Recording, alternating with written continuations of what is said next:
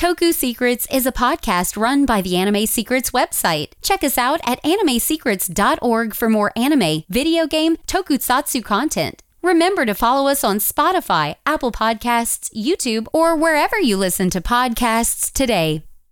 Hey everybody, it's Jason Power Rangers Time Force, and you're watching Toku Secrets Podcast. Welcome to Toku Secrets. Join us as we journey into the marvelous world of Super Sentai, Kamen Rider, Power Rangers, and many other tokusatsu. Get ready for the adventure of a lifetime. It's Morphin Time! Link to the Morphin. I'm Nathan Desai, the dazzling adventurer, Vulcan Silver. I'm Patrick Allen, I'm Shinken Red. And I'm Rizwan Merchant, Gokai Red. And I'm Anthony Davis, also known as Curie Green. And we're Toku Secrets. Hey, welcome everyone to episode 119 of the Toku Secrets podcast presented by animesecrets.org. And we have the whole crew on here today. We are going to be reviewing episodes 41 through 45 of the current Sentai that's airing, Ohsama Sentai King-Ohger. We know that we said in the previous podcast that we were going to do our Time Ranger in-game review, but here's the thing. We saw how great this batch of episodes were, how great these episodes were, and we thought, nope, can't delay. We got to get this posted as quick as we can. So, we're looking very much forward to reviewing these episodes. A lot happened in the previous batch, but that's nothing compared to what we're about to get here. All aboard the hype train. All right, so we're going to do a brief recap of last time. Most of the episodes, we got some details, fleshing out the backstories of Yama and Kaguragi in the midst of a bunch of episodes where the King-Ohgers were fighting to retake their kingdoms. Basically, every kingdom except Shugodam was retaken. So Himeno took back Ishibana, Kaguragi Tofu, Rita, Gokan, Yama, Inkosopa. And in particular, during the struggle for Inkosopa, the King-Ohgers were able to unlock new powers, and they were able to destroy Goma, one of Dogdead's jesters. This was actually a ploy set up by Rackless, who wanted to become a jester himself. And it was actually revealed by Rackless that Gira is a creature created by Dogdead, although we don't know if he's telling the truth or not. And the previous episode ended with the King-Ohgers preparing to face off against Dogdead. So that jumps us into episode 41. I'm not going to reveal the title because the way they reveal the title of this episode is one of the most awesome title reveals in all of Sentai. So I'll tell you what the title is when I'm done telling you what happens here. So in episode 41, the King-Ohgers, after they fight off Dogdead, during which they had trust issues with Gira, Rackless asks Dogdead to give him the power to kill an immortal because Gira is immortal and he's the only thing standing in their way. So, and he also has this plan to have people pile into the castle so that they can leave Shikyu to go find a new world. Now, the King-Ohgers are preoccupied with disarming the bombs rigged to their thrones, although Kaguragi's turns out to be fake because he's actually working in league with Rackless. Rackless gets on a one-on-one duel with Gira, during which the two fight, and there's a pause. There's a pause in the duel where Kaguragi arrives and gives the lance to Rackless, and he took the lance from Gira earlier in the episode, and Rackless becomes King-Ohger and beats Gira into submission. And with Gira cornered, Dogdead arrives and gives Rackless the power he requested to kill an immortal. And he dubs Rackless one of his jesters. But just when it looks like Rackless is going to kill Gira, he turns around, he strikes Dogdead, and it is here that we learn the title of this episode, as Rackless declares, and this is the title of the episode, "It's time to save the universe." And that's how episode 41 ends.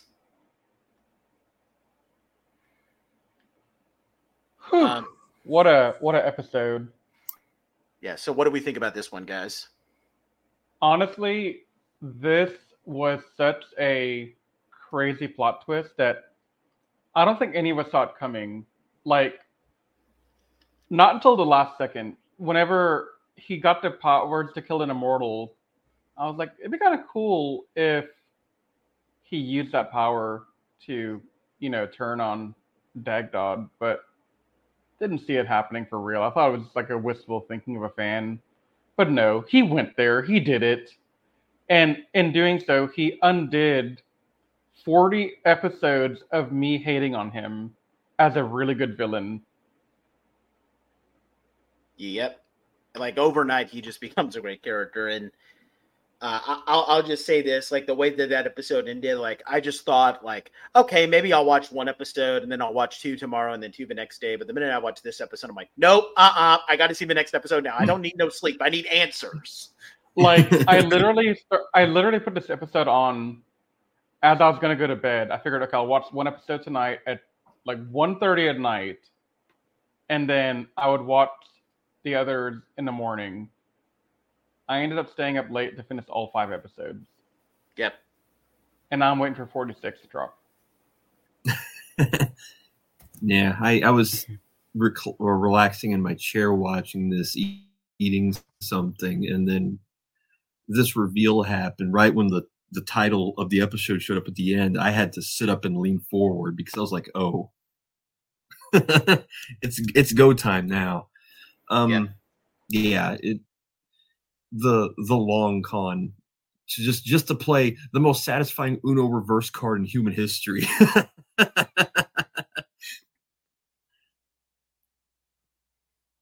Did you want to say something, Anthony? Oh, okay. I'm actually really glad I watched these episodes, like 5 episodes straight, because the reveal after reveal after reveal was just like mind-boggling to the point I'm just like, wow, like that legit happened. I kind of did see it coming too at the last second because I'm just like, wait a minute, he has the power to kill immortals now, so like, that would mean that the Space Blood King is immortal too. So that that put 2 together, that was the obvious result. But I still like how it was executed, though. Yeah, totally. We can't really talk much about this one without going into detail on the second one because that's where the meat really gets. But this is still a really good setup for that. Which is, I mean, the twist alone just made me want to come back and watch it. That's why I'm giving this one. I'm saving my 10 for the next one. I'm doing a 9.5 for this one. Yeah, I mirror that sentiment. Yeah, same. This is a 9.5. And Anthony? 9.5 for me as well. Good. All right, now we have episode 42, The Secrets of Rackless, which this is kind of the show's requisite filler episode, but is it really a clip show episode? Because I mean, not really, but well, you'll figure. No, you'll know what I'm saying. Yeah. So while Rackless and Gira are fighting Dog Dead, we get a lot of flashbacks from previous episodes as well as new footage to kind of recontextualize old footage, where we pretty much find out everything about Rackless's past. So Rackless, 17 years ago, he was the newly crowned king, and he was confronted by Dog Dead. Dog Dead had just killed his father, and we're going to learn more about where his relationship with Dog Dead kind of started in the next episode, but we don't want to get ahead of ourselves. But the point of that is that Dog Dead killed Rackless's father and mocked him for it. And seeing just how evil Dog Dead was, Rackless vowed that he would stop Dog Dead no matter what it took. And he figured, in order to defeat this great evil, I have to become evil myself. And that's what led him to try and harness the King-Ohger's power. That's what we saw him try to do. In the first episode. He tried to become stronger by acting all Pally McPow-Pow with the Bugnarok, in order to gain even more power. But his plans were complicated. When Gira came in and kind of threw a whole wrench in the thing, Gira stealing his King-Ohger power and also destroying the King-Ohger Zero, which he created since, Dog Dead wouldn't be able to control it. Kaguragi also kind of got involved with this plan. That's why he's been secretly working with Rakwas on the side. And eventually, around the point where the trial by combat happened, Rakwas had a plan where he was going to take the fall so that Gira could become king and keep the people of Shugodum safe. That's what led to their trial by combat. He wasn't killed during his final battle, but he was severely hurt, and he was actually given a sleeping potion by Suzume, Kaguragi's sister, and he spent the next 2 years. Well, he appeared to be dead when they put him in the coffin, but he's actually spent the next 2 years speaking with Dog Dead, gaining his trust. And that's what's led up to this big moment where he's given the power to kill an immortal, all so he can get to this moment where he's going to kill Dog Dead. And that brings us to the current present time period where Rakwas and Gira successfully defeat Dog Dead. Gira acknowledges Rakwas as his older brother. He calls him Oni-chan for the first time, which is a huge deal because, acknowledging someone as your Oni-chan is that's a massive honorific. I mean, to give you context, my wife, has 2 younger siblings, and her sister looks up to her and calls her One-san, but her brother doesn't like to call her One-san as much because it has a really massive meaning. So Gira calling Rakwas Oni-chan is pretty big when you understand the context. And Rakwas makes Gira promise that he will save the people of Shugodum before he collapses unconscious. He supposedly dies, but then the other King-Ohgers arrive and say that they're going to save Rakwas' life. So a lot just happened. Anybody want to give their thoughts on it first? Okay, as the official Toku Secrets financial advisor, it is my duty to tell you guys that the Gira stocks have risen exponentially and the Kaguragi stocks have risen exponentially. Patrick, I'll let you continue from here because I know you want to say something. He just had to get in his stock market advice real quick. Yeah, going back to the point you were bringing up earlier, Nate, I can't really consider this a clip show per se because it was using the clips from a different perspective. But it still did have the same effect as a clip show, but this was the best use of something like this because it told his entire story, the entire story from his perspective, and it turned this guy from one of the most unlikable characters, and I don't mean that in terms of bad writing. I mean that in terms of how they wrote him as a bad guy, because context matters in that case. Looking at you, Riz, and your Geki Red rants. It took him from one of the most unlikable. Look, man. There he goes. I am completely 110% justified in my Geki Ranger hate, specifically in my hate of Jan. I am 110% justified. I don't want to hear that garbage from you. I don't tell you you're wrong for thinking Geki's garbage. Geki's garbage too, but Geki Ranger's worse. Dang it.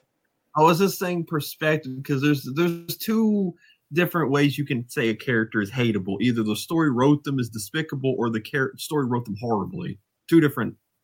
But he went from one of the most unlikable characters in Sentai to, I think you put this best yesterday, Nate, when we were trying to record this episode the first time, probably the best extra ranger in Sentai history. Mm-hmm. And it just did a complete 180 for this. But also this episode, I think it fixed Kaguraki for me.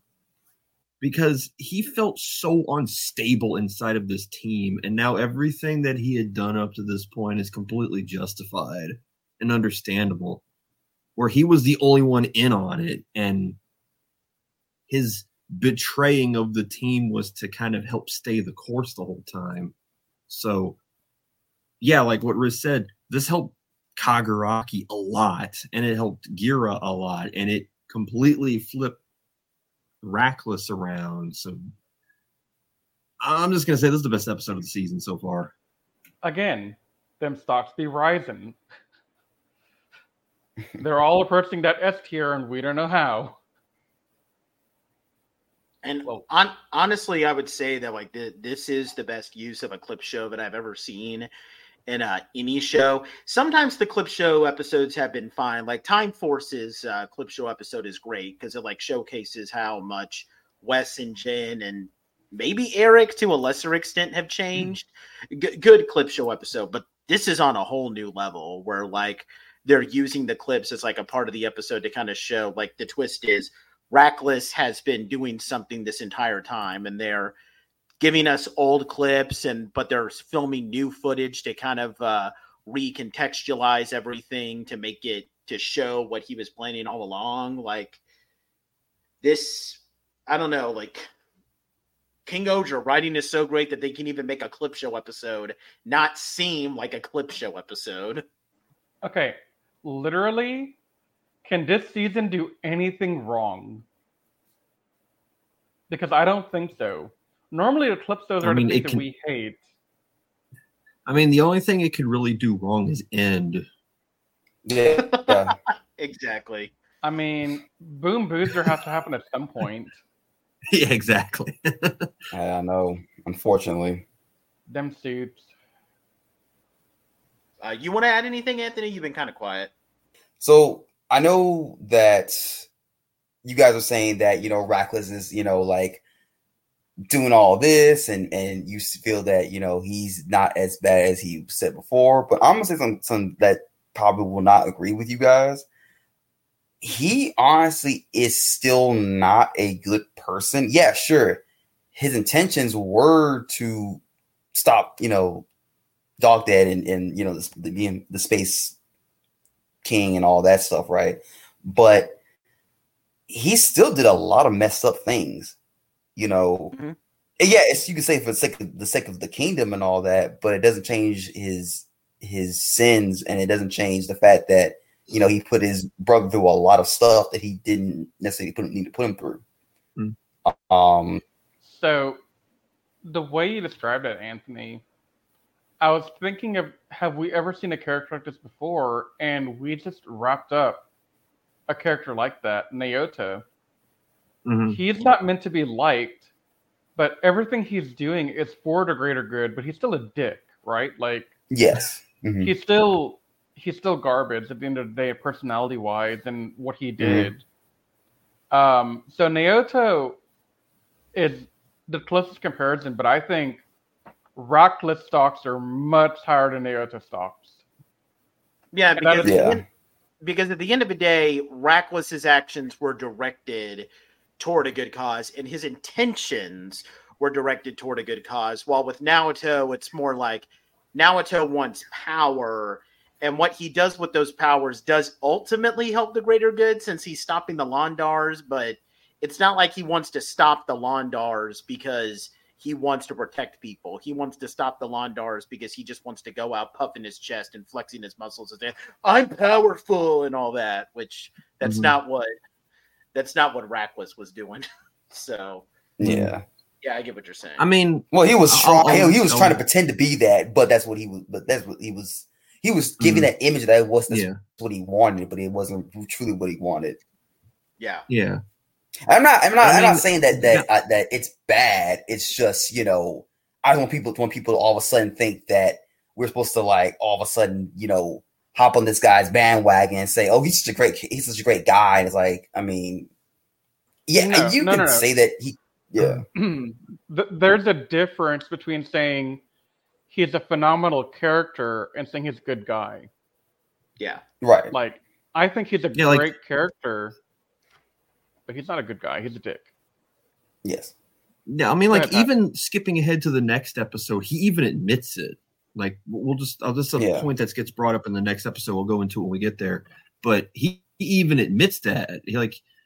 But I'm not going to like totally fault him for everything he did because I think he needed to make it believable. So he kind of had to push some boundaries to make Dad think that he was actually on his side. The only way he can get close enough. So it was one of those. Right. I guess you kind of had to do things you didn't want to do to get the ultimate job done, and you can kind of see it in his voice a little bit. He does feel guilty for that. Yeah. So because you have a point. Because I mean, like you said, what else could he have done? Because guess what? Exactly. Okay. I'm gonna create a false scenario that could maybe bring logic to people who may like still be kind of like, oh, I'm not sure why he just do this. Okay, if he decided to be honest with everybody from the get-go, one, they're not probably not gonna believe him. For two, they're probably gonna look at him like, are you crazy? There's no space bug king or whatever. You're nuts. Like, or he might end up dying before he even chance to even say those words.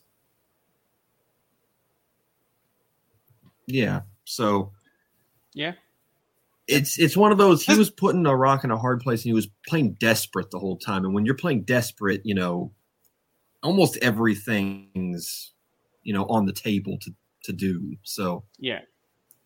Yeah, and I wasn't trying to dismay anybody from what I'm saying. It was just I'm trying to just bring a different perspective, because I don't want people thinking like.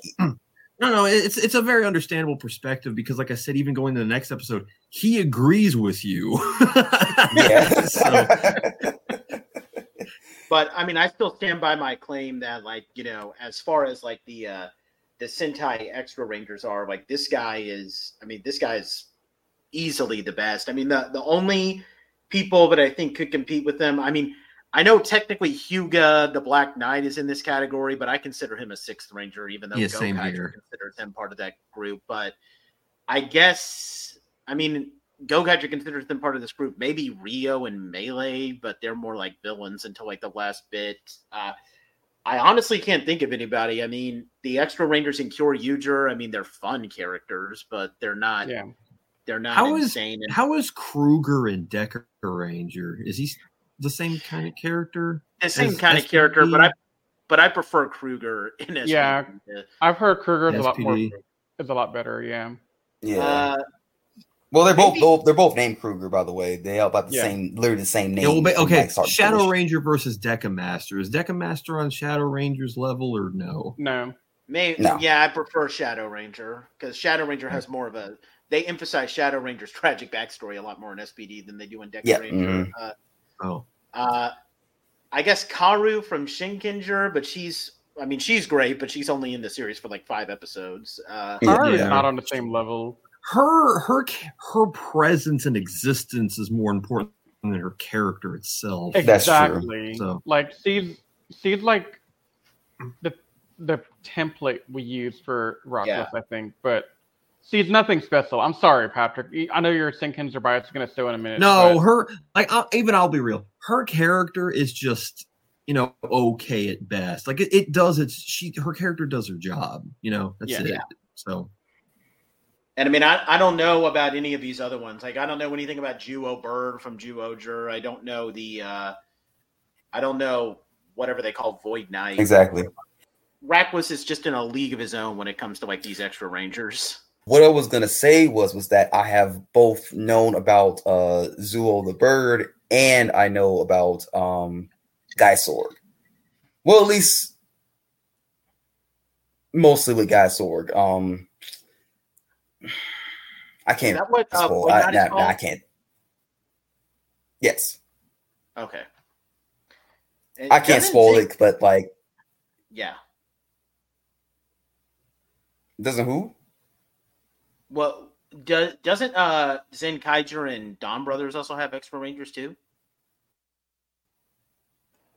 Technically, they are the villains. Okay. Like Rio and Melee. Yep. Okay. Would you say that Void Knight is better than whatever the guy is in Rio Soldier? Would you say Void Knight is better? I don't know. Void Knight's better than Real Soldier's character, I think. It's kind of difficult because unless you watch it, you won't know. You won't understand what I'm talking about. Okay, well, I'll be getting there pretty soon. So we'll put a pin in that one. Yeah. Okay. Okay, but what do we want to give? We just kind of went on a bit of a tangent about extra rangers. What do we want to give 42 out of 10 guys? And we already know what the answer is for everybody here. Patrick has already figured up 10. 10, and I'm giving the next episode 10. Best episode in the season. Yeah. Yeah. The stocks have risen exponentially here. This might be an 11, dang it. Yeah. This is an economic boom, man. Not right, a let's move on. boonger. Get out. Oh my god. Boom, boom.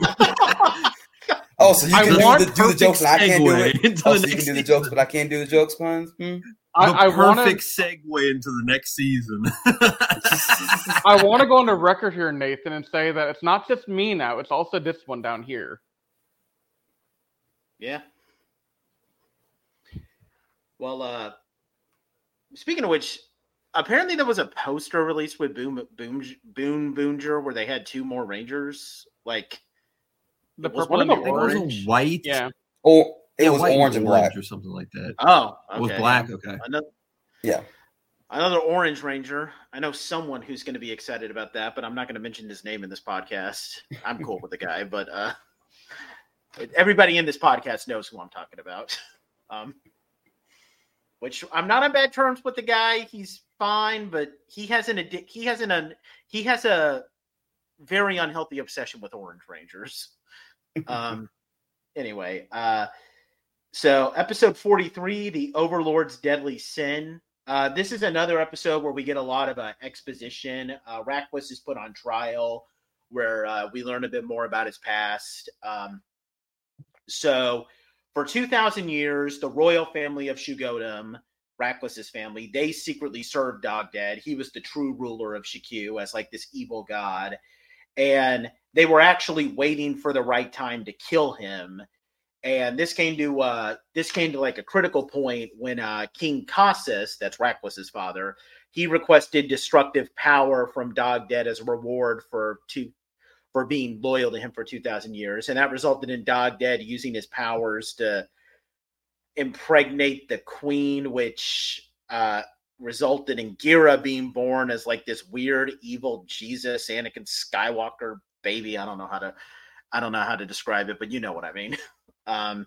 And she died giving birth to Gira. Gira's existence was kept a secret, and Cassus looked at Gira as nothing more than just a tool to help them kill Dogdead, but Rakwas refused to accept this. Like, Gira's my brother. I love Gira, and I'm going to treat him like my brother. Now, at some point, Gira lost his memory, and Rakwas had him put in the orphanage to keep him safe when he became king. That's why, we've gotten to this point. But now, while that's happening, the King-Ohgers get into a fight with one of the jesters, Minogon, during which the power turns them into kids. And this is actually kind of a comic relief moment where all of them are turned into kids, but Kaguraki is technically turned into a kid, but when he's 10 years old, he's still played by his adult actor, because apparently people in tofu are like really strong. This episode takes ideas that have been done in previous Sentai episodes, and they still do it perfectly. Like episodes where Rangers get turned into kids, they somehow managed to make that even better than when it was done in previous ones. Because the only time I remember it being done, well, okay, it happened in King-Ohger frequently, but I know it was done in Geki Ranger, but... Oh, wait, I'm not supposed to mention that. Okay, thank God, I didn't trigger anything. You did, but I held my tongue. Okay, good. You got the deft layer. Yeah, he did just give me the death glare, ladies and gentlemen. Yeah, no, screw Geki Ranger. I know. But the important thing here... The thing I was going to say, the reason I unmuted, I want to know what the heck they feed their kids and tofu for him to be that big and buff. Yeah. Like, I need some of that diet in my life. Yeah, totally. I could have used some of that when I was a kid. Inject every vegetable with steroids. I'm gonna say it was a lot of rice. Yeah, probably. Probably that and broccoli. Yeah. But but they're able to free themselves, and they destroy Minogon. But then he actually survives, and his body sheds to reveal Dogdead, because Dogdead is so powerful that he can recreate himself. And the episode ends with Rakwas being convicted of his crimes. Rita wants to give him the death penalty, but with Dog Dead still alive, they agree, we're going to let you live just a little bit so that you can help us destroy Dog Dead first. Dag Dead, darn it. Okay, Anthony just gave a bad pun, and now you give your bad pun, Riz. Come on, man. I gotta show solidarity with Anthony because he's trying to join the Pun Master group. Exactly. Yeah. But what do we think about episode 43, guys? The plot and the story developments we get here to give a backstory for why Rockless did all this stuff is really awesome.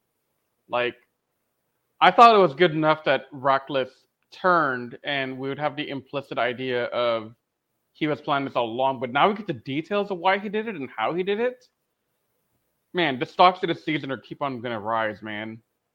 Them stocks are skyrocketing. Yeah. Patrick, I think you want to say something. Yeah, like what I was trying to talk to Anthony about last time about how he knows what he did was messed up. And when he was admitting everything to Rita, he said, "Can you scrap this stuff from the record books? I don't want people to see me in a good light. I want to go down as like a villain in the history of Shiku and everything." I was like, man, that's heavy. But he has to ensure Gira can do what Gira has to do. Yeah, exactly. Yeah. Because I don't think Rockless expects to live beyond the death of Minogan. I can't say his name. Minogan? Yeah, but Yeah. Okay. Yeah, but like I don't know if I want to use the term respect for this guy, but I kind of understand where he's coming from. It's like he admits that he did a whole bunch of horrible stuff for the greater good, but he doesn't want to be glorified for it all. He's a pretty deep character now. And I want to use this to kind of just give a I think this episode is kind of where I realized that, like, you know, this like is where the writing here is. It doesn't feel like it's a tokusatsu show, but it's a tokusatsu show with like the writing quality. Like, I'm talking like early, like seasons 1 through 4 of Game of Thrones level. I know that like the seasons after that, like that show has an infamous ending. I'm not talking about the whole show all the way through, but the ending is only bad from midway through season 7, which is the final season, and even then, it's only really the last 2 or 3 episodes of Game of Thrones that are really bad. Yeah, Yes. I know. But I mean, think about it. Like we have a different world that's ruled by an evil god and we find out here that he's been pulling the strings behind an evil family for years, and he's just toying around with the world. Like he could flick his pinky and kill everyone if he wanted to. Like, we're talking about like a Thanos level type of villain. And for 2,000 years, there's been a family trying to take him down.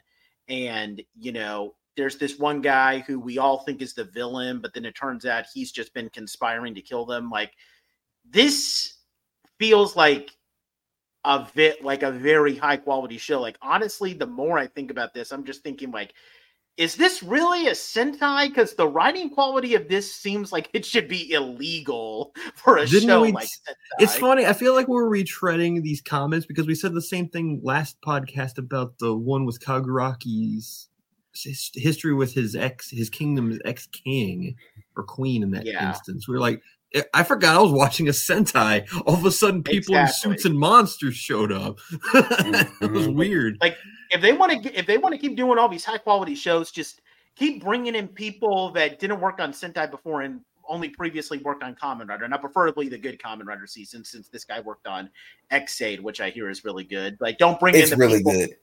Don't bring in Decades Rider. And don't bring in Wizards Rider either. If you want to bring in Forze's Rider, okay, fine. I mean, I like Forze, okay, but like, I don't know, just bring in more Kamen Rider writers. That's why I'm sorry, I didn't interrupt you, Nate, but I just had to say this.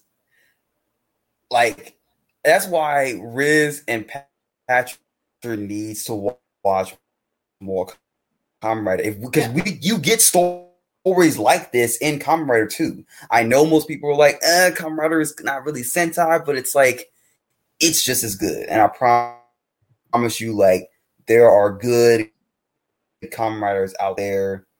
XA is one of them, by the way. I don't lie to you, but it will pick up later. I'm trying to think of what else. Yeah. I just need Drive has its moments too. I guess. Yeah. Yeah, I think my problem is that I've watched Ghost and Decade. You watch the word. You watch the bad ones. That's your problem. How to say? Aren't those the two bad ones? But I mean, if you want an idea of like how like the only other writer I know who's worked on Kamen Rider and Super Sentai, and we've talked about her. We just finished reviewing another Sentai from her, Yasuko Kobayashi. She did Shinkenger, she did Ginga Man, she did Time Ranger, she did Go Busters, and she also did Kamen Rider Ryuki. She did O's, which is my favorite Kamen Rider season, and she did I've heard good things about O's. I hear people like Dino. She did Dino. Yeah, but I've heard good things about O's and Ryuki for sure. Ryuki's the one that had that weird random English adaptation. Yeah, Kamen Rider Dragon Knight. Yeah. Yeah, I've heard good things about that season too. Okay, I'll check those two up. But aside from that writing, I think the other thing I really want to give the shout out. This is the other thing I want to bring up. I love how the writers are doing both. One of the things I was really afraid of when we made that big revelation about Gira, even though I thought maybe Rackless was just faking it, was that I was afraid, okay, are they going to throw away everything that they've been establishing between Gira and Rackless? Like, they're just going to throw all that away and have it turn out to be fake? And the answer is no, they're not doing that. They're doing both things. Like, yes, Gira is a creature created by Dog Dead, but he also is someone who was Rackless's brother. And it's a weird way, like they have a weird connection, kind of like how, Odeon and Merrick are technically brothers in Yu-Gi-Oh!, even though Odeon was adopted into the family and Merrick was born in the family. But like I like how they do that. They're giving they came up with a very creative way to make that twist actually be true, but also not betray, like just throw away all this drama that they've been setting up for the last 40 episodes. I mean, again, this writing is just so creative. Again, I can't help but just keep saying I've never seen a Sentai with this level of writing quality. Like, this type of writing should be illegal in a show. No, it should be legal, and all the other writing should be illegal. Yeah, okay, don't tell me this should be illegal, and then look at Zoo Ranger and say that's fine. That's the crap of right. I mean, okay, so honestly, this season is probably why I was a little bit harsher on Time Ranger, because I'm watching King-Ohger, which is phenomenal, and then Time Ranger, which would have been a great season, was dragged down a little bit because King-Ohger was just so much better. Yeah. Yeah, Boom Boomcher is going to have its work cut out a lot to follow up on this Sentai. I am praying to God it's a parody. It's a parody, most likely. It's most likely. When I saw the poster and in the sky it said "Coming Boon," I was sitting here hoping that it was a new Car Ranger. I hope it's a new Car Ranger. Oh, I forgot to give my thoughts on the episode itself. So, go ahead. Can I say this one thing? Let us talk about, I know this character is not really important on the grand scheme of things, but I'll need to give him a shout out for this. Boshamir, the second advisor to Shugodum, he definitely deserves some praise in this episode too. Because before he died, he literally was defending Gira from Kamajimi because he was going to try to kill him. And I was like, wow, like he legit died a hero only for him to be, take some alien take his place and be Space Bucking's spy or whatever. No, definitely that guy deserves some props for what he did because his stocks also rose. Yes. Because a lot of people didn't really like. Go ahead. That also puts into perspective how long ago it was that guy was basically masquerading as him. Yeah. Because when he was revealed, like during that episode right before Gira supposedly killed Rackless, I thought that was a relatively recent thing, but no, it's been like that well before the season started. Yeah, I thought it was like in episode 20 or something, but yeah, you're right. Same here. But what do we want to give 43 out of 10? 9.5. Yeah, I'm doing 9.5. Yeah, same here. Okay. All right. Next up, we have episode 44. Proof of the Kings, the True Alliance of the Six Kingdoms. These next two episodes aren't as like jam-packed as the previous three, but they're still kind of important. So Rackless reveals that during the original conflict with the Bugnarok 2,000 years ago, the heroes used a grand power to seal them away. This power has been stored in different trinkets and heirlooms in each of the kingdoms the King-Ohgers bring, but they have to become one in order to unleash the power. They require a leader, which results in the King-Ohgers getting into a trial by combat, by fighting over who will become the leader. And Yanma wins, but the power that he uses to win drives Shikyu into chaos, and he like gleefully looks on, like just admiring this new power that he has. And, but Gira is able to talk him out of it. It's just saying like, Yanma, you have the power. You have to use it only to protect the people. And he and Gira ultimately come together and they destroy another one of the jesters, Hirubiru. And the episode ends with the King-Ohgers deciding they're going to reactivate the Alliance Pact. They're going to work together as one. And that's able to unlock the grand power. And this turned out to be Rackless's plan the whole time. Like, these people hate me, so I'm going to tell them to do the exact opposite of what I really want them to do.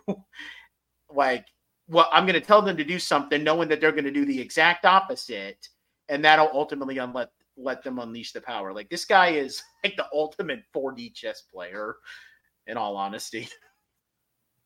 But what do we think about episode 44, guys? I have to talk about the ending a little bit because I love how this is my favorite moment for Yanma in the whole series up to this point. He had this moment where he was taken over by, what was her name? Hirubiru? Yeah. Also, side note, I'm glad she's finally gone. She was annoying the crap out of me. Dude, same. Anyway. I know, right? God, she was irritating.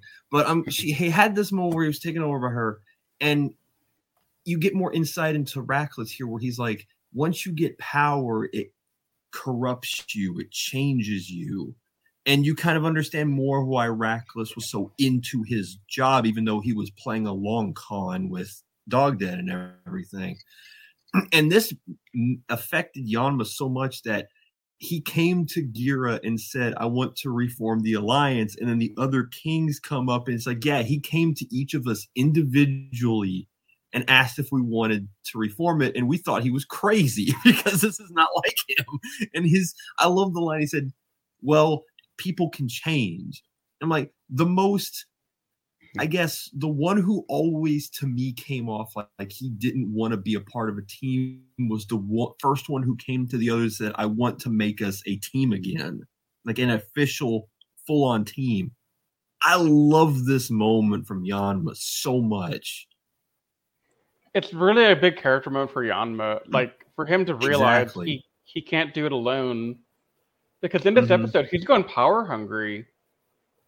And he has no control, and he realizes, oh crap, we can't do this. My tendencies are going to get the best of me. I need you guys to keep me in check. We need to become a team again. And so, as Rita calls it, the Sixth Kingdom Counter Outlandish Element Strategic Rescue Squadron is born. And it's not an acronym. The term outlandish. Yeah, it's not an acronym. But the term outlandish being in there makes it amazing. Yeah. Well, this season is outlandish. I mean, look at it. Yeah. Anthony, do you want to say anything about this episode? I mean, you have hashtag Team Yanma in your little description, so I'd imagine you really like this episode. Of course, yeah. Well, Yeah, definitely one of my favorite episodes. Just the fact that, Yanma is growing as a character and it still was growing as the series started to just now.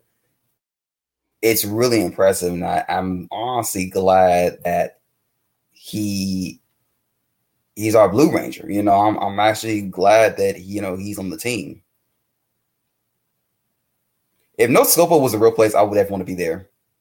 I would live there, honestly. 100%, because I would be in heaven. I'd probably become Yanma 2.0. And the arcades in that place must be incredible too, by the way. Yeah. Dude, it's like the VR here is nothing compared to what's on there. Trust me. Oculus Rift sucks. To kind of give I kind of preview what I'm going to say about Yanma. To kind of go, it's funny how Riz kind of said that, Time Ranger kind of got bogged down because he was watching this Sentai, at the same time. I feel kind of bad saying this. I've said in the past that ISA is my favorite Sentai Blue Ranger. And honestly, if we reviewed Time Ranger before King-Ohger started coming out, that would still be the case. But yeah, I swear, I'm just saying, man, ISA is my favorite Blue Ranger of all time. Nobody's ever going to surpass them. Well, Yanma is basically saying, yeah, hold my beer. Yanma would be like, hold up, Nathan. Yeah, ISA ain't on my level. Try again. Yeah. He calls ISA raccoon brains and punches him. That's exactly what he would do. And then Domon runs up to Yanma and punches him. Yeah. What do we want to give 44 out of 10, guys? Well, hang on. I do want to make one more comment here. Okay, go ahead. So, this is a lesser part, this is a lesser talked about part of the episode, I feel like, for everyone, even online. Okay. The amount of detail and planning these guys had for the story, to have planted 20, 30 episodes ago, Rita having that ice power, and, Yeah. That was planted 20, 30 episodes ago. And then everyone has one. Because we thought it was just a Gokon trait. But no, this is every king has their own thing. So, the planning, man. When we go do the rewatch of this thing, so many little small things. Yeah. I'm curious if there were any hints towards Rackless, actually being on their side from the start, outside of, the obvious things like Kaguraki and him being buddy buds and stuff like that. But yeah, rewatching this season is going to be fun. Yeah. This is definitely one of those Sentais where you can't just be satisfied in just one watch. Nope. Exactly. Like there are some where, I watch it once and then I'm fine. I like King-Ohger, but I could just watch that one once and then just be done with it. Same with I'd never want to watch O-Ranger again, but you will. We're going to have to, sadly. Yeah. Most of the Showa era seasons are ones where it's you watch them once and they're fun, but you don't want to watch them again. This is one of those times where I would have to watch this 3 or 4 times just to get some satisfaction. Yeah. What do we want to give 44 out of 10? 9. I'm going to go with a 9. Yeah, I'm going to do a 9 too. 10, 10, 10, 10, 10, 10, 10, 10, 10. Fair enough. Hey. For his I don't boy put team hashtag Team Yanma for nothing now. It was his boy's shining moment. I understand his 10. It's fine. Yeah. I'll accept it this time. You won't accept it regardless if you say it or not. Dang. Anyway, let's move. Sassy as heck, isn't he? Let's move on to the final episode of this batch, Heir to the Kings, episode 45, where this episode revolves around Rita and Kaguragi dealing with some issues closer to home. So at the beginning of the episode, the King-Ohgers decide that we're going to take the fight to Dog Dead, and they want to train to become they're trying to train to become a bit better with the power, but they also approach Suzume and Morphonia respectively, because they're thinking, hey, if we die, we might not come back. We need some people to take over Tofu and Gokon.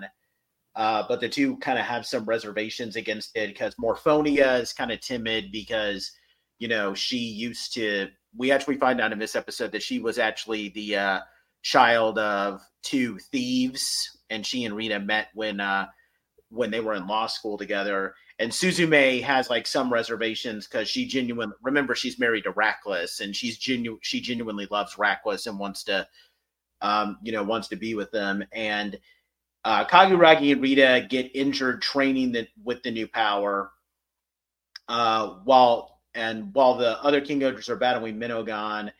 They fall victim to Morphonia and Suzume fall victim to a spell that turns their memories back 10 years. And Gira, Yanma, and Himeno also have their minds reverted to like an infant state where they're physically adults, but they're acting like babies. Like Himeno is like sucking on a pacifier or something like that, and so on and so forth. And Jeremy's taking care of them. But most of the episode revolves around Rita and Kaguragi trying to talk with so Kaguragi talks with Morphonia, and Rita speaks with Suzume, and they reveal like their true intentions. Then the two of them are able to come together to destroy Minogon, so that's another jester of its dead, which means I think there's either 2 or 3 left. One of them is that Grody guy. I can't remember the other one, but there's like if we count Dog Dead, there's like 3 of the main villains left. The episode ends with Kaguragi and Morphonia saying, "You can live your lives how you choose." Suzume is kind of contemplating over what she wants to do, but Morphonia accepts that Rita's invitation to be her heir, and that's how the episode ends, and the match of these episodes. So, what do we think about this episode, guys? The dark implication that they're assuming that they may not make it back from an attack on Dog Dead alive is unsettling when they start talking about it. But I thought this was just a fun episode because the season not only does a good job of fleshing out its main cast, but the supporting cast around each king has had their own episodes. So it's like this whole world and the entire cast of characters we see along the way, it's just so much going on. Yep. Yeah, this is a very complex and very colorful and enlightening world. And they did a phenomenal job because they made us care about side characters, which aside from Time Ranger, when's the last time we cared about a side character? Well, there is one side character in Gingaman that I really like. Yes, but we haven't done Gingaman yet. So. Yeah. But we didn't care about Gin from Shinkenger. I liked him. G? Housekeeper. The mentor? Yeah, G, yeah. Oh, yeah, he's all right. You can't hate that man. You can't hate him, but, he's not like... He's memorable, but he's not somebody I would like say, oh, yeah, thinking back, he's a great character, And well, I mean, I think the thing was we didn't hate him. I think that was the question. We didn't hate him. Yeah. I like this episode. One thing I like about this is that we're actually given I thought Suzume was okay. I feel like honestly the flashbacks with her and Rackless kind of made me like her a little bit more. But I feel like this has really fleshed her out. Like with Morphonia, it's pretty easy. Morphonia has been an established character. We've seen her. Nothing to talk about with her. She was fine. She was already a good character before this episode. Nothing to talk about with her. But with Suzume, half the time she just felt like a plot device. Like, oh, she's there to be someone to get married to Rackless. Or, oh, she's there to be someone who knows how to unlock the castle mech thing. That, she's a plot device half the time. But here, by this point, she's a bit more human, and I feel like this episode kind of solidifies that for me. Well, I think having Rackless's backstory fully revealed is allowing them to explore her a little bit more now also. Maybe exploring Suzume earlier would have been a little bit too risky. I don't know. Well, if you explored her too soon, the Rackless thing would have been revealed sooner, I think. Yeah, exactly. That's my point. So yeah, because I think I think one thing we don't really talk about a lot in this podcast was Rockless and Suzume are actually goals. Like, they're good. Oh together. yeah, like they're genuine. Yeah. Very genuine. Yeah. So, like, I didn't think they were genuine because I just saw Suzume as like brainwashed teeny bopper running after her crush or something. But nah, man, this is the real deal. Yeah. Yeah, I mean, it also. Go ahead, Anthony. Oh, I'm sorry. Well, what I was gonna say was that it honestly shows you how deep of a bond between Suzume is with her brother, because, like I said, they were. If this had gone south, she was prepared to kill that man, and I was like, oh, so that's very interesting. I was about to say, what? I don't know. This episode was pretty okay, but it wasn't like, it was good character moments for Rita and Kaguraki, but I didn't really like. It didn't really hook me like most episodes do. But it wasn't due to our main two King-Ohgers. That has nothing to do with it. It was just it felt like, more of the usual, like, oh, we're gonna do something crazy to some of the cast so they can be out of the way for our other two characters, and I'm just like, they didn't have to do that, but yeah. Well, I feel like they're allowed. It feels very calm before the stormy. I was about to say that. Yeah. Also, they're allowed one episode that's more fillery. Yeah. Because I didn't hate it all the way. No, I didn't hate it either. I'm just saying they're allowed to have one or two filler episodes because I don't think they've even had a filler episode up until now. Nope. Maybe that episode where Gira officially becomes king just before the time skip, but that was a long time ago. I don't even think that was filler. I think that was pretty plot needed because you needed to see him become king. Yeah, that's true. Yeah. No, I think that's the first one that we could have been like, okay, we don't truly need this episode to have the story. But honestly, I mean, even if it is a filler episode, I mean, it's a filler episode done well because the best Sentai use their filler episodes to give characters that they may not have given as much focus in the past focus. Like, I mean, Shinkenger did that with like 90% of its filler episodes. There was only like one or two that felt like true filler episodes. So, yeah, I mean, it's a filler episode done well. Yeah, no, definitely. So, just so we're clear, the other just so that got frozen, I guess, is he like, he's out of the picture completely, right? We pretty much not gonna see this character again. Minogon? I think so. Yeah. Yeah, I think he's destroyed. Okay. Because I think okay, so with Rita using ice and Kaguraki using fire, I guess to help mitigate the ice effects that usually is supposed to, like, I guess, paralyze or like freeze the user as well. Well, I think it could also just be that, I mean, now they have the power to kill immortals because Yama established that, like, they copied that power that was given to Rakwas' sword to the other calibers. I mean, I think it's only in the caliber though. I don't think they can use it with their special power. Oh, okay, but no, I think the way you look at it, and maybe I'm wrong, I think so. You saw in the early part of the episode, Rita tried to use the freezing thing to put Kaguragi's fire out on his body, right? Yeah. And then she ended up getting frozen like a popsicle. So I think Kaguragi using the fire here was to prevent Rita from turning into a popsicle again.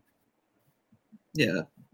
Because that's kind of what Kaguraki said, is like, maybe our powers are meant to kind of mitigate the downsides of other people's. Exactly.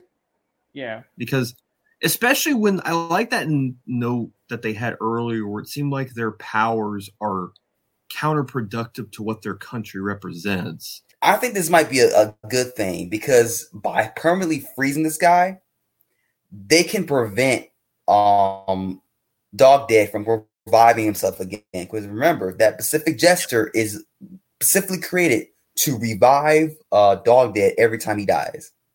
with him out of the picture, once Dog Egg is gone for good, that's it. There are no revives. There's no more lives. He's done after this. Yeah, I think all the really good, all the like really game-changing gestures are dead because they killed Goma, whose like body swapping abilities almost kind of made him immortal. They killed Hirabiru, who can do mind control, and now Minogon, who apparently had the ability to help Dog Dead revive. Grody seems powerful, but unless he can do something, maybe they'll make him good at the last minute. And the only other guy, Kero Jim, who, the only thing we know that he's been able to do is that he can mimic people, but that's about it. So I don't know. I think all the big game-changing gestures. They killed him once. They killed him once already, so they can kill him again. Well, that could have been a fake out for all we know, due to Space Bug King's influence. What I was going to say lastly was that what if they actually can, since they established that why am I blanking on his name all of a sudden? Grody, is it Grody or Grody? I can't remember how to say his name. Grody, since he's also technically immortal too, wouldn't that be a way to kill him too? Because he just is immortal as, Dog Dead, or maybe even more, because he's a necromancer too. Well, technically they have the power to kill all of the immortals. So so. Although I hope that the final episode with Grody is an episode about Himeno, because she kind of has a personal. She needs to be the one that kills him. Yeah, she got that beef with him. If you don't let Himeno do that, that's like not letting Guy be the one who defeated Gray and Jetman. Like, that's how bad it would be. Yeah, exactly. Yeah. But yeah, what do we want to give 45 out of 10, guys? I'll give it an 8. It's a little bit more tame compared to everything else around it, but it's still a good episode. I want to give it an 8 too. 8 is fine, yeah. Yeah. Okay, so we can move on to the analysis. We don't really have to talk about villains yet, because I feel like, we might see more of Dog Dead, Dog, dang it. Yeah, Dog Dead. Dog Dead in the last 5 episodes. And we really can't put Rakwas as a villain anymore, so that's how big of a shakeup this is. But so I think we can talk about like predictions like going forward, because there is one thing I want to bring up. Okay, go for it. So I think the next episode or two will focus on showing us Himeno's power, and I don't think we've seen Gira's power yet. Really, I know we kind of saw wasn't it kind of implied that Gira's power was the crown? Yeah, but because they made mention of that. Yeah, but I'm assuming there's something more to it. Yeah, that's true. I think there's more to the crown. I think Himeno hasn't even mentioned what her power is, and I don't know what Zermi's doing. Mm-mm. So I think we're going to focus on them next time, and they'll turn into babies or something. Yeah. Maybe. Well, maybe Jared. I don't know who I would like to be the person who ultimately takes down Kirajim. Like, maybe Gira, I guess. We've established that Himeno needs to be the one who takes down Grody. Yeah. But I don't know. If you want to give Jeremy his moment to shine and have him take down Kirajim, that'd be fine. Because they do have a personal grudge going back to the first half of the season. So yeah. Oh, okay, then yeah. I think Jeremy would be the perfect one to take down Kirajim. Mm-hmm. But now I guess, and you know what? We kind of have to include Rakwas in this. I'm sorry, there's no way to work around this. We need to do our penultimate Ranger rankings, except now there's a huge wrench thrown into that, because now we have to count Rakwas as one of those people. So I'm going to go first because I'm very easy to rank. Okay, go ahead. All 7, because you're making me do ranked lists now. They're all in the S tier category, and that's all I'm going to say about that. Yeah, I don't. Totally. I can't rank them anymore. I'm sorry. I'm done. I'm not even trying. Yeah, it's down to splitting hairs at this point on how I would order these characters. it's like it would come down to like who do you think is the best versus who's your favorite? It's hard to do, but I mean, I'm just I have gonna my say favorite, but I mean that's how I might have to rank them. So I'd probably go like Himeno and then Gira, not Gira, Himeno and then Yanma and then Jeremy, Gira, Rita, Kaguraki, and I don't know where I would put Rackles. Probably number 2 or something. I don't know. I need to see the rest of the season before I can properly judge him now. this is why I did the S rank, and I'm just saying that's it. Yeah, I was just throwing darts at the wall with this ranking this time. Yeah. What about you, Anthony? Yama's still number 1 to me. You don't Fair say. What about the rest of them? Honestly, this is kind of hard because, like I said, characters, but I don't want to rank them either. Just come back to me at the end of the series, and I'll give my That's what thoughts. Riz was doing. He was like, Totally. I'm just cheating the system. I'm just cheating the system. I told Nathan yesterday I'm not going to rank him. And if he makes me rank him, I'm going to tell him it's all S tier. Okay, fair enough. All I know is that I would probably for me, I would still have Jeremy and Yanma. I would have Jeremy, Yanma, and Rita up on the top, like the top 3, probably in that order, honestly. Mostly because I guess I agree with Riz that these are all S tier characters, but I put Jeremy, Rita, and Yanma up top because these are not just S tier characters, but I would argue that these are probably like the best characters in their category. Like Jeremy is the best Six Ranger I've ever seen in Sentai, and I know that's going to hold because I don't think that I've never heard anything good. I mean, I hear some good things about Kira May Silver, but I have no doubt that like Jeremy is still better than him, and all these other Six Rangers, I don't hear good things about any of those. So Yama is still the best Sentai Blue. I know that. Rita, if I insert her into that that category of like pink/white, Rita is the best. I mean, the only other person I would consider better than her on her level is like Sudahime from Kaku Ranger, but that's about it. Maybe Boken Pink, although I'm kind of pushing it with that, but like, so Rita's there. Then I would put Kaguragi and he. Well, actually, no, I would technically have to put Rackless there too, because Rackless is an Extra Ranger, and we've established that he's the best Extra Ranger. Then I would put Kaguragi and Himeno there just because I don't think they're the best Yellow and Black Rangers. Like Guy is still number 1 for me as a Black Ranger, and for Yellow, I still prefer Domon and Kotoha over Himeno. Yeah, so they're both top 5s. In fact, I kind of feel like I'm going to have to take down my top 5 Sentai Black Rangers post that I posted on my blog specifically so that I can put Kaguragi in there just because he's that great. I'm going to have to take down a lot of those top 5s now. I'm telling you, man, the stocks are rising. Yeah, and the same goes for Gira, although like I don't think Gira's the best red, although I might want to put him in my top 5 too, but I think red is a little bit too heavily contested. Yeah. No, red is still... He's got a lot more competition. Red is still dominated by Marvelous and Takeru. Yeah, I would still consider Marvelous and Takeru to be like the big 2 duo. Maybe Gira, would be number 3 under those because maybe I consider him a little.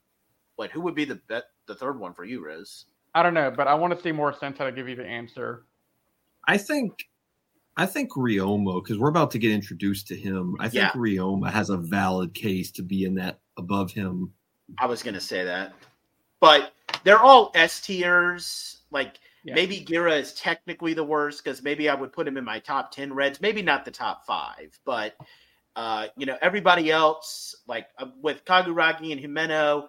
Not number 1, but they're in the top 5. And everybody else is number 1. And I'm sorry, I've been hyping up. I spent every moment before this Sentai came out saying that Time Blue is my favorite Blue Ranger. And he's still a top 5. But Yanma, especially in this batch of episodes, has really established, no, he's not your favorite. I am, you dumb raccoon brains. And you're all going to like it. I That's what mean, he's gonna do. I'm the one that was like hesitant to call ISA the best when we were doing the earlier Time Ranger episodes. Yeah. And I was like, dude, I think Yanma's gonna win this over one day. And he's won me over, and I fully accept that defeat. Now, I'm waiting to see if Jimeno will beat over Domon or not. That's my only question left. Yeah, well, hopefully with that episode where we see her hopefully be the one to take down Grody, that'll show. But maybe I would rank her at least ahead of Kotoha, but not Domon. Yeah. I still put Kotoha as my number one for very selfish reasons, while fully acknowledging that Domon is number one. But maybe Jimeno will be that person who I put as number one technically. I mean, for me, it's Domon, Luca, Jimeno, but I probably would put Jimeno over Luca right now. Yeah. Because I put Luca second for selfish reasons, but if I'm being academic about it, she is moving on to number 3. Yep. And I would look, Patrick. I can kick my bias. What about you? I mean, I like Kotoha a lot too, but no, Domon, like, it's not even close between those two, honestly. Yeah. And I would probably take out. I hate to say this because I know Anthony's a fan of this character. I would probably take out Maji Yellow from my top 5 and probably put Jimeno there. I would keep Mega Yellow. I mean, that's on you, but not Maji. But I'm not gonna say anything about it. Yeah. I mean, I guess leave for my Mega Yellow in. Yeah, I'd leave Mega Yellow. I mean, I guess I would. I mean, I don't know. Black is a bit tougher. Like, I guess maybe I would take out. Maybe I like him as a character, but does he deserve to be in over Kaguraki? Hell no. And that would be Ian from King-Ohger. Like, not even close. Yeah, no, he's the one I'm taking out of my top 5. Yeah. Ian's a cool character, but Ian's a cool character, but he's not. Yeah. He's not Ian better than Kaguraki. Kaguraki. No. Yeah. But guys, do we want to give our closing thoughts on this No. before we enter the last 5 episodes of this already legendary Sentai? I'm going to quote the ex-president of Nintendo of America. My body is ready. I want these last 5 episodes now. I just have to say, Patrick, when you said the word ex-president, no, I didn't know where you're going to go with that. Yeah, Reggie Fils-Aimé, you know who I'm talking about. No, I know you're talking about now, but yeah, I know. See, I led you on. When you said not intentionally, but I led you on. What a evil person you be. All right, close it out, Nathan. Well, this wraps up our penultimate King-Ohger podcast. Next time, we will be posting our Time Ranger in-game arc. And over the course of the next couple of podcasts, we're going to be doing our review of Time Force and our Time Force versus Time Ranger versus, because we're going to have to wait a little bit for King-Ohger because we want the next couple of episodes. Right now, I know episode 46 is out and episode 47 is going to be coming out the coming Sunday at the time that this video is being recorded. So we're going to be taking a bit of a short break for King-Ohger, but we will get back on it the minute that episode 50 is subbed to do our final review. So just an update on that. And in the meantime, we'll also be doing our Ginga Man review very soon. We're definitely looking forward to that. If you're watching this on YouTube, please like this video, subscribe to the channel if you're not already subscribed, leave comments down below with any commentary. You can also check us out at animesecrets.org, where you can listen to the Animated Classified and Jedi Squadron podcast. And if you're listening to us on Spotify or iTunes, that also applies. Please give us a review out of 5 stars. You can reach out to us on animesecrets.org for any commentary you'd like to give us, and we will give a shout out to you guys. And that about wraps this up. We thank you guys so much for taking the time to listen to our penultimate King-Ohger podcast. We'll see you next time for our Time Ranger in-game review, and you can definitely bet that we will be right on the in-game for King-Ohger when that comes out. But until that time, you guys stay safe. We love you, and may the power protect you.